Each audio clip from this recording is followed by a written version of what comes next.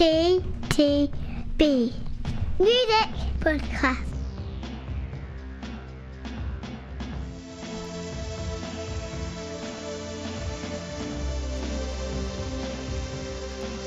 Can you hear me?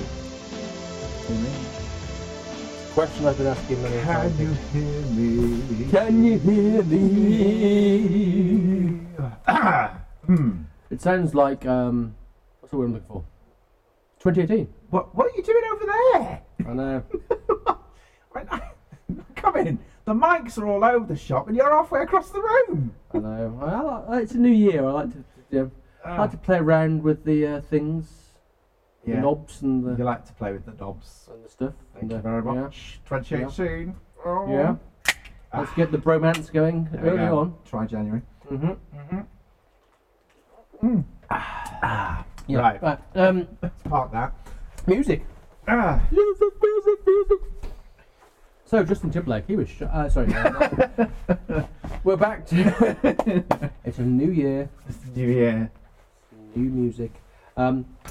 Regular listeners, and I believe there are still a few of you listening, Thanks. will know that Thank the you. start of the year means we do look at the BBC sound of whatever year it is, choices for the top 5 and winner, which we will do at the end of this podcast. Yeah. But we have 4 actual new albums to look at as well, which are Camilla Cabello,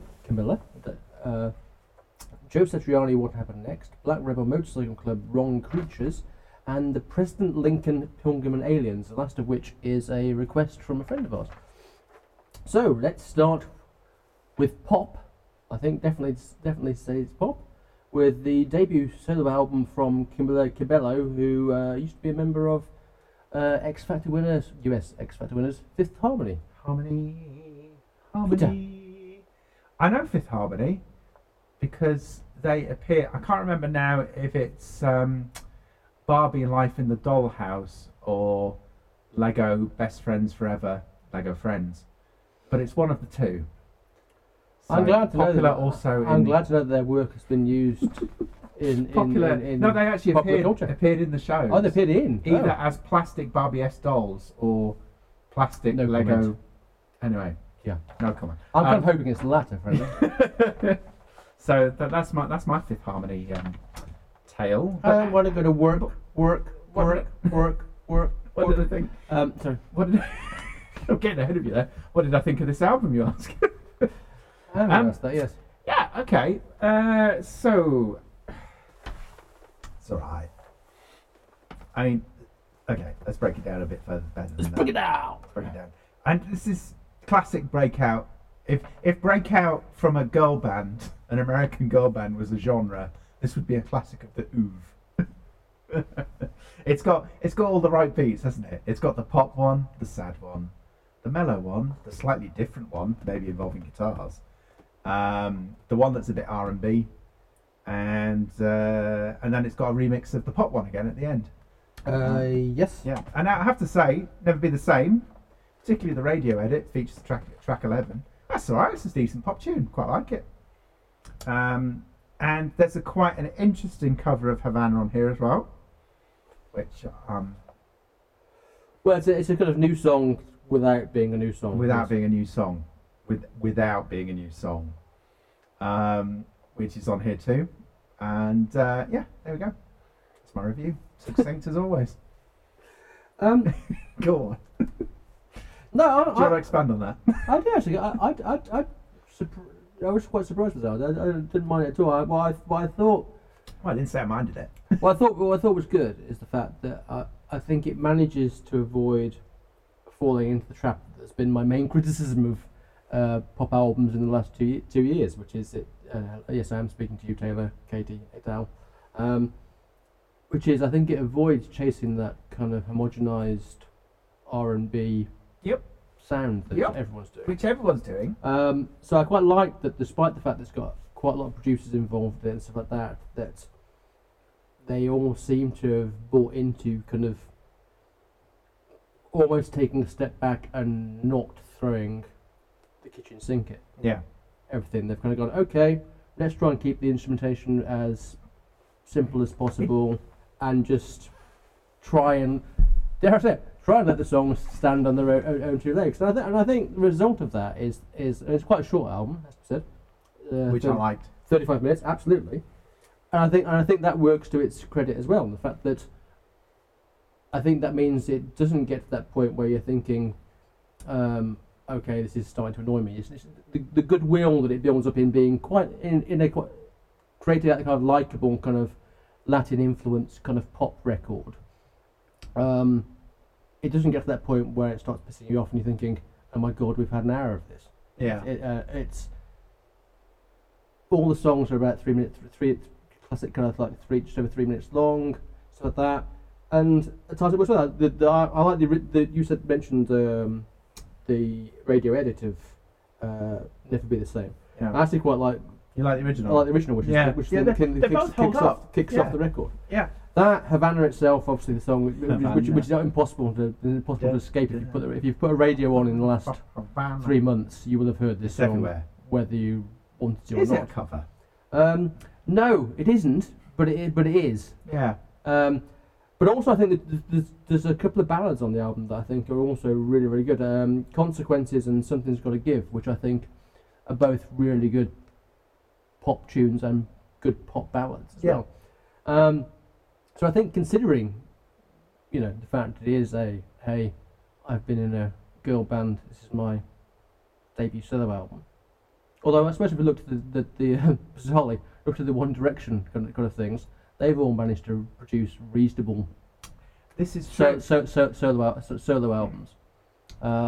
Different degrees whether you like the actual music or not, but none of them's delivered an album that has been critically Rubbish.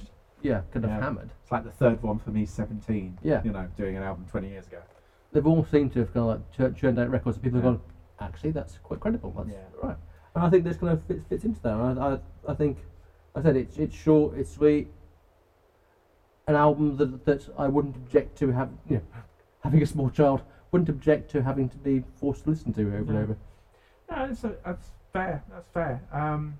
And I think actually what you've touched on there is that these bands are now so well produced, not overproduced, but so well produced that actually when they do start to go their separate ways and forge individual careers, the fact that they were plucked as individuals and put into a package in the first place, indeed, yes, and speaks volumes for the people that did that. That clearly have an eye for talent. And there were songs. Right. Apparently, Ed Sheeran chucked her a song which didn't make the album and various other things that apparently she rewrote almost totally. But that man's prolific. He is, it's quite astonishing. The 2 number ones over Christmas. I remember. There are a few in there. I have no idea. Yeah. Don't do charts. It's not short if you could. I think it's safe to say. Should we move on? Let's move on. Yes, we move on to the 16th solo album from Joe Satriani. What happened next? And it's an interesting one for me. I remember when Joe Satriani's actually it wasn't his first album. It was the second album. Surfing the Alien came out back in '87, which I bought and I really liked. And around that same time that came out, I think, well, maybe a couple of years before, I remember reading an interview with Steve Vai. And he was talking about, I think it's when Steve Vai was playing with David Lee Roth, and he was talking about what he was doing and stuff like that. And at that time, he was still taking guitar lessons with Joe Satriani, off and on, despite the fact, Joe Satriani had taught him to play when he was 13. But even though he had become established and was someone that people were already kind of going, we are not worthy to. He was still thinking, there's still stuff I can learn. Wow. And I always kind of liked that. I was amazed at that kind of time, thinking, oh yeah, fine. And I think Joe Satriani also taught Kurt Hammett of Metallica as well. Great attitude. So a guitarist of renown, say the least. As we said, over the last decade or so, the stuff that Joe Satriani's released has been kind of washed over me. Although I think me and cousin Paul did go and see him live a few years back. Did you? And he was good. because as I said, he can play the guitar. Yeah. But off the back of that, I had no desire to kind of get any more records and stuff like that. So I was pleasantly surprised by what happened next.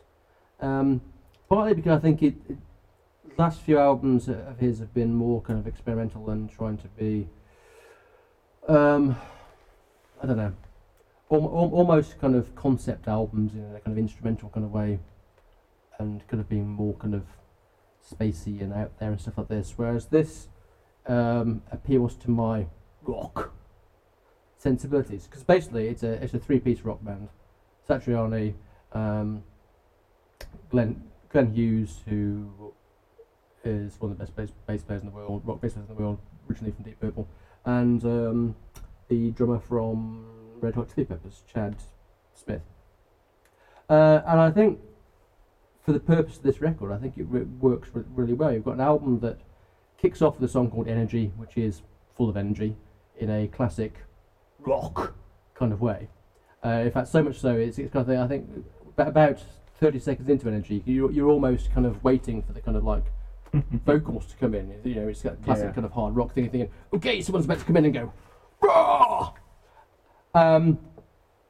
Which bizarrely is not to say that this album is a kind of one-trick kind of hard rock pony, because actually there are highs and lows in the kind of full-out kind of rockiness to it, and slightly more mellow stuff, particularly in the middle of the album where you've got Cherry Blossoms, Righteous and Smooth Soul, which are in a row, which I think are all kind of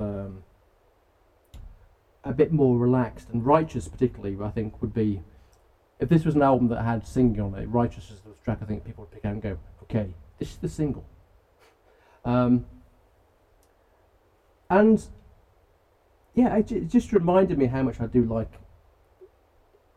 A, instrumental music, and B, because we have done instrumental music on. We haven't done it for a long time though. But it's usually synth based. It's usually is synth based. Dance Place, Orbital, things like that. This is the first kind of like guitar-y kind of rookie kind of thing. And this album just really worked for me. And it's one of those classic things when I think actually the latter half of the album is the better half of the album. Yeah. So from Looper, which is track 8, Looper, What Happens Next, title track, and Super Funky Badass particularly, I think are just really, really cool songs. So yeah, it kind of, for me, it kind of rattles along. It's 51 minutes, rattles along, and thoroughly enjoyable. Thought you'd say that. I thought you'd say all of that. Yeah, I had to be predictable. I mean, for me, I'll be honest, I struggled a little more with this, but as you say, I struggled a little more at the beginning of the album. It was a couple of tracks in before I sort of found my own groove with it. Yeah. And we completely agree with that latter statement you made, that the sort of final third rushes through at quite a pace, but is actually very enjoyable, very listenable to as well. Yeah. And I don't know, by this point I'd listened to the album a couple of times. I actually found I was really quite getting into it. It was kind of, there in the headphones or whatever. And it's sort of the fact that it's, purely instrumental, pure rock. It kind of washed over me, but in a enjoyable sense. So thoroughly enjoyed listening to this album the second time, particularly that final. Because I knew you would cover that in such expert detail. I did do a quick little, on the internet, and I had to say Google search. I don't know what you were thinking. I didn't realize he has this thing about sci-fi, and he names his tracks after sci-fi sort of themes and memes, and you got Looper on here, obviously. Thanks. That's Peter's fact. Thank you very much. She borrowed from somewhere else. Thank you very much. So, next up, the 8th studio album from a band who have been going 20 years now. Amazingly, Black Rebel Motorcycle Club. And a band I believe that we have seen live. Yeah. With my brother. With your brother? Of all things, a long time ago now. A very long time ago. I was still. Anyway. I was still living a little bit closer to you than I do now. Yes, a long time ago. That was a long time ago. And we went to see them. It was Brixton Academy. Yeah. But the thing I remember about that gig, And I was talking to mutual friends of ours not that long ago about all this, about gigs that were amazing and gigs that were slightly disappointing. What slightly disappointed me about that gig, and it was a point that came up in conversation earlier, is London crowds do have a little bit of a reputation of being a bit flat. At that gig, we were sat down. We were sat down in very comfy chairs. This is very true. And that's what I remember about the gig. I don't remember much about the band. I just remember being sat. We were sat in comfy chairs, and it felt very odd. Yeah, for the type of gig, yes. Yeah, for that particular gig. But anyway. But moving on. As for this album. Moving on. 2018 version. 2018. BRMC. Spooling forward. Do we care? Initial listen, I was going to say, no, certainly not. But, again, listen to this album 2 or 3 times. I have to say, that first album, that debut album, was stunning. Yeah. And I think as a career high, possibly, one that they probably struggled to compete with. Then there was the inevitable slack in the middle. Yeah. And I think the last time that they came up on our list, I remember thinking, a bit of a dirge. But actually this album, not a return to form, but it's a perfectly, I'm not going to say it, listenable album. Solid. It's a perfectly enjoyable album. And if you're a fan already, I think this is good, as good as you're going to get. It's all right. Yeah, I mean, it's all right. Good. No, I think that's a bit right. I mean, it's a weird stuff because it starts off with a kind of atmospheric instrumental thing, DFF, which for me is totally pointless. It's just like what the. Yes. But then it goes into Spook, which is bizarrely unrepresentative short track. Yeah. Which is classic. Indie rock. Spook is good. Yeah. Spook is really good. And then it goes on a run. Sorry to interrupt. It goes on a bit of a good run. It kind of tells a little bit towards the end, but it then goes on a good run, a good solid run of tracks. In my opinion. Yeah, I mean, I agree. I mean, I think right. You're right. I mean, particularly although for me the strongest bit of the album is the middle bit. So kind of Echo, Ninth Configuration, Question of Faith, particularly, are all really good. Although I did read a review this morning after I'd written that down, and someone commented, "Yeah, Echo just sounds like someone doing Coldplay." But then they went, but then they put in brackets, and I'm like, "Only better." Yeah. Which I thought was quite funny. The thing I've got the problem if I have a problem with, I suppose the thing I've always had about them is even 20 years on. Is they've always kind of felt like they're the Doors doing an impersonation of a 80s UK indie band. I'm just letting that sink in.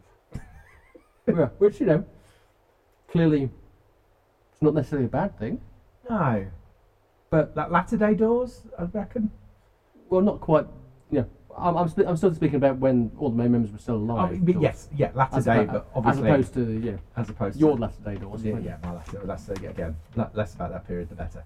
I'm thinking latter sort of LA Woman kind of period as opposed to peak, peak Morrison. Yeah, no, I think very much LA Woman. Yeah. Okay, moving on. We move on to the second album by a band called The President Lincoln, Pilgrim and Aliens. And I should say up front here to do one of those disclaimer things that people occasionally do.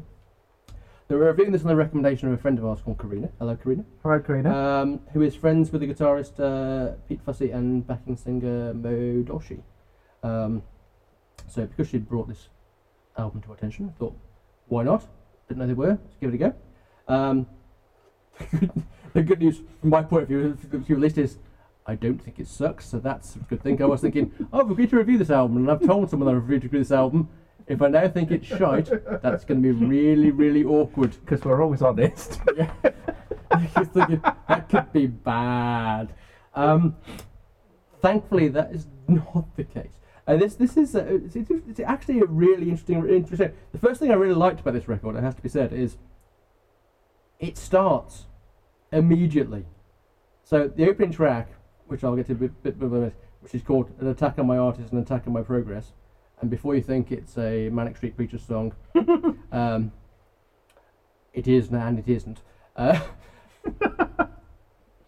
It literally starts. I think the opening second, he starts singing. It's the album. He starts singing. It's like no kind of like, hey, let's have a little intro, and then the thing. It's like, no, we start. I really, really like that kind of thing. The song itself is also actually a really, really good slice of modern pop rock. Yeah.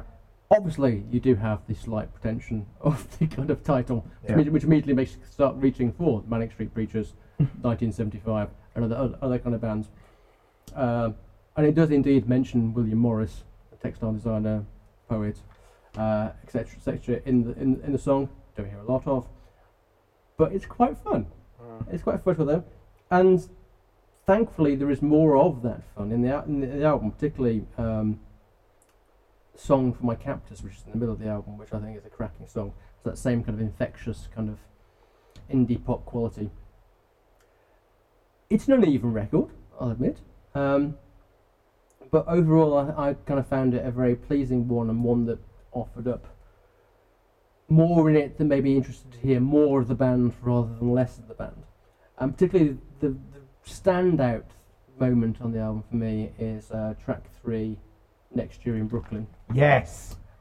Which I have been told by a reliable source, Karina, that it's written about a friend of theirs who died. Wonderful.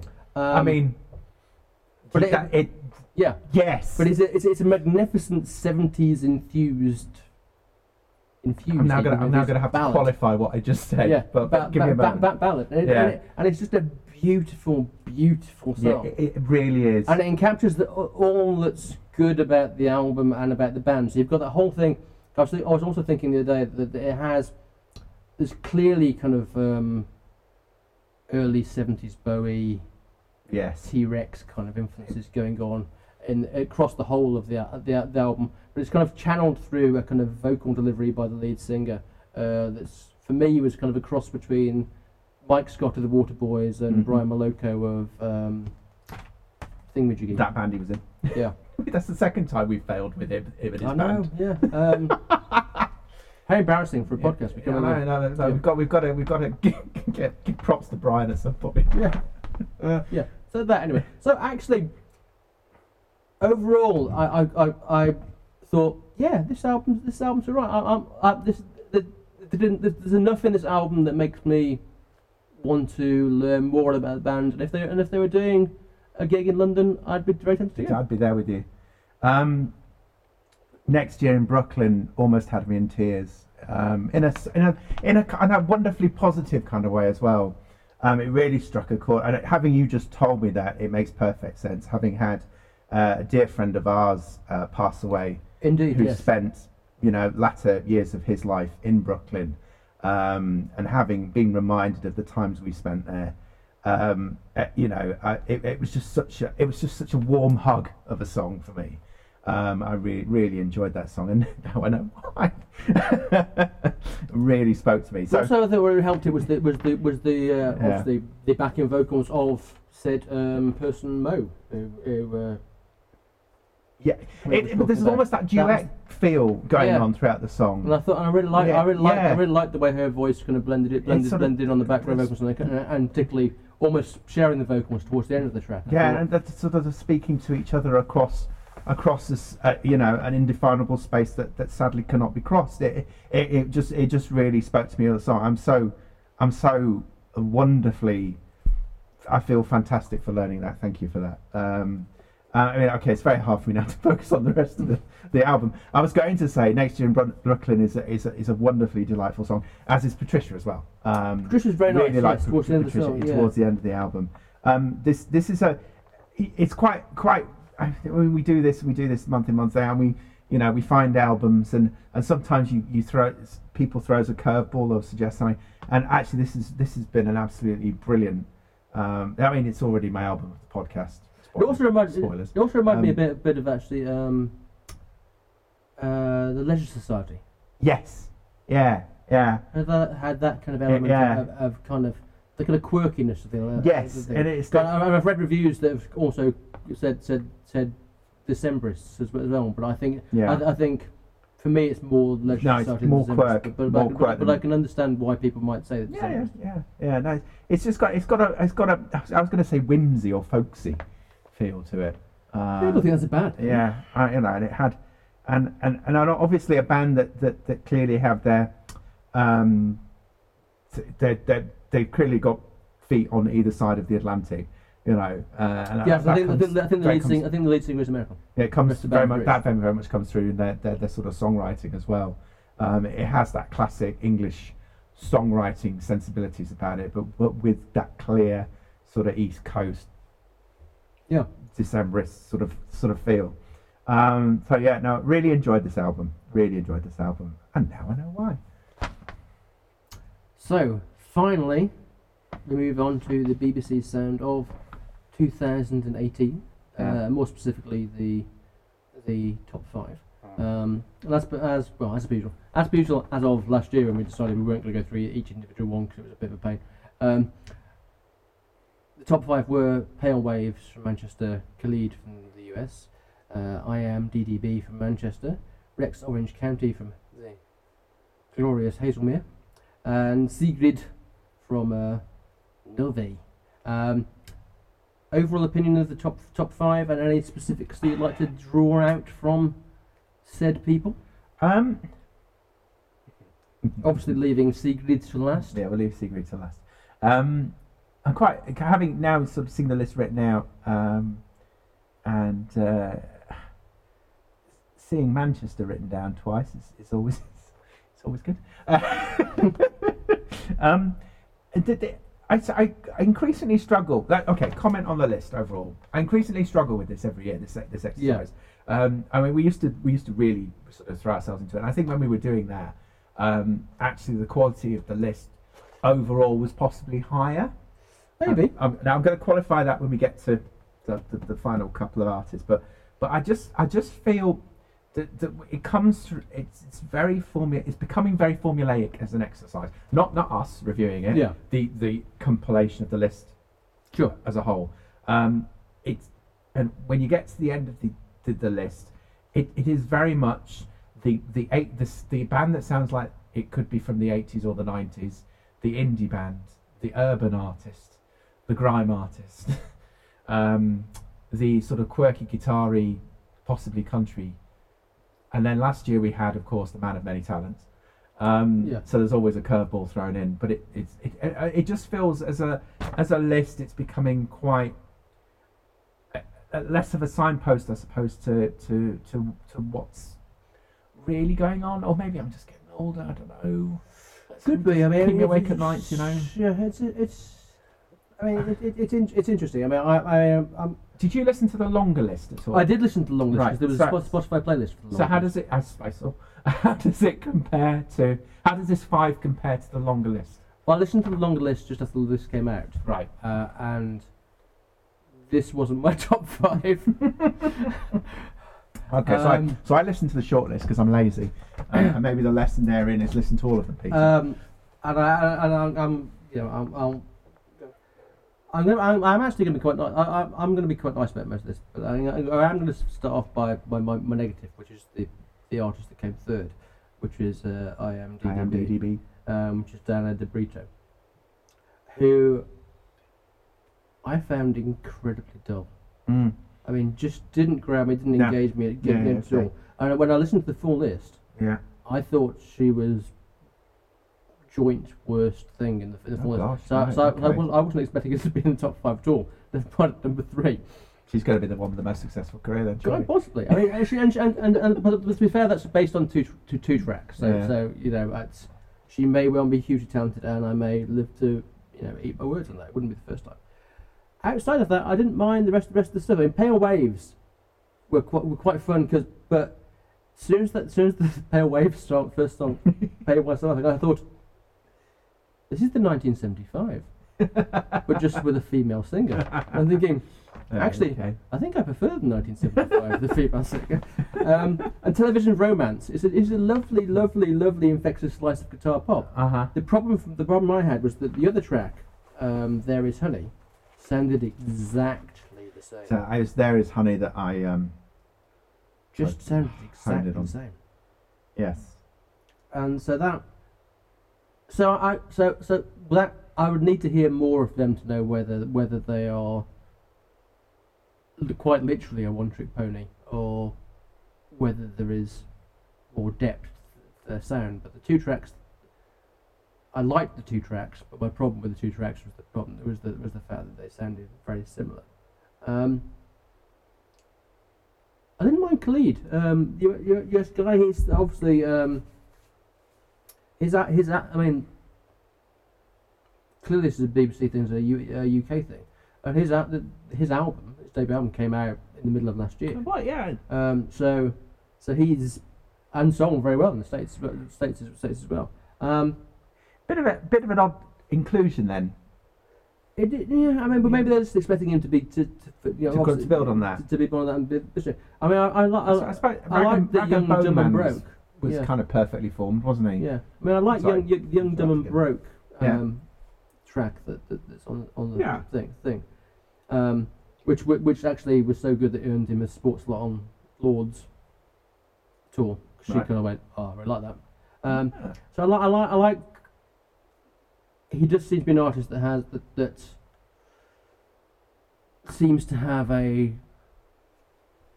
large scope in what he's trying to write and what he's trying to think of. I did read somewhere that his modern songwriting idol is actually Father John Misty. Right. He likes storytellers and people that are trying to do more. So I didn't kind of mind his thing. And similarly with Rex Orange, County Country. Young man Alex O'Connor, who apparently was on the what do we call the album? Tyler the Creator's album. His voice, at least, was on Tyler the Creator's album. The two tracks of his that were on that playlist were kind of weird because you had the one which was "Loving Is Easy," which is very much a 70s piano ballad, West Coast kind of thing. And I didn't mind. Yeah, which was quite quite good. And I was going to come in avoiding using the ping kind of thing. But bizarrely, I was searching for this song earlier on online, and I found the Times reviewing the song when it came out, the track coming out, and the person in the Times said, Todd Rundgren in his soft rock pomp is reborn in the guise of a suburban Surrey teenager. His dreamy song is like an Indian summer breeze. But then it's really weird and makes me kind of interested in him more. Yeah. Is the fact that Edition, which is the other track that was on the thing, totally different. Yeah. Very much a modern contemporary kind of thing that has a slight kind of R&B kind of into it, and it's almost like a different artist altogether. Well, that's interesting. Yeah, well, as I said, I didn't really like that track. No. But it made me more interested in him as an artist because I kind of think, oh, hello. Actually. Very good. Is there actually something more going on here that actually could make it really, really interesting? As with all these things, I guess time will tell. But obviously the winner, and for me a very deserved winner, was Sigrid. And I'm going to say now, if I get to the end of the year and there's a better pop song than Strangers, I'll be genuinely shocked. So I think it's a work of genius. I'm so relieved to hear you say that, Skull. It is a work of genius. I do believe that I texted you earlier. You did text me earlier, yes. To say that I just listened to Sigrid's. It was Strangers, and I think in the words of. And it wasn't Alan Partridge, but it was certainly Steve Coogan. Sigrid is my song of the year. Everything else is a footnote. Yeah. Yeah. But what replaced me? This is a genuine thing. I'm genuinely looking forward to her album because the other track that's available for us to listen to on something was "Don't Kill My Vibe," which is also really good. Really good. And again, she's got a variation in depth of style as well. Because I instantly, and hey, this hasn't happened. Only happens every blue moon. We had one recently. As soon as I heard this song, I was like, my God, who is this? Right, I need to know more. Yeah. And I love it when that happens. Yeah. And you're just like, I've got to know more now about this artist and everything that I should have been gemming up on the last couple of weeks, but I haven't. And I spent the rest of my train journey sort of going through anything that was available on Spotify, you know. And I think when the album comes, it's going to be very interesting indeed. Yes. So you can only let us down from this point. This is it. Now, can you survive the trauma of letting down the CTTB podcast? The absolute with its 10 disappointment of the listeners? debut album can only beckon. Until then. I think we should finish there. Until then.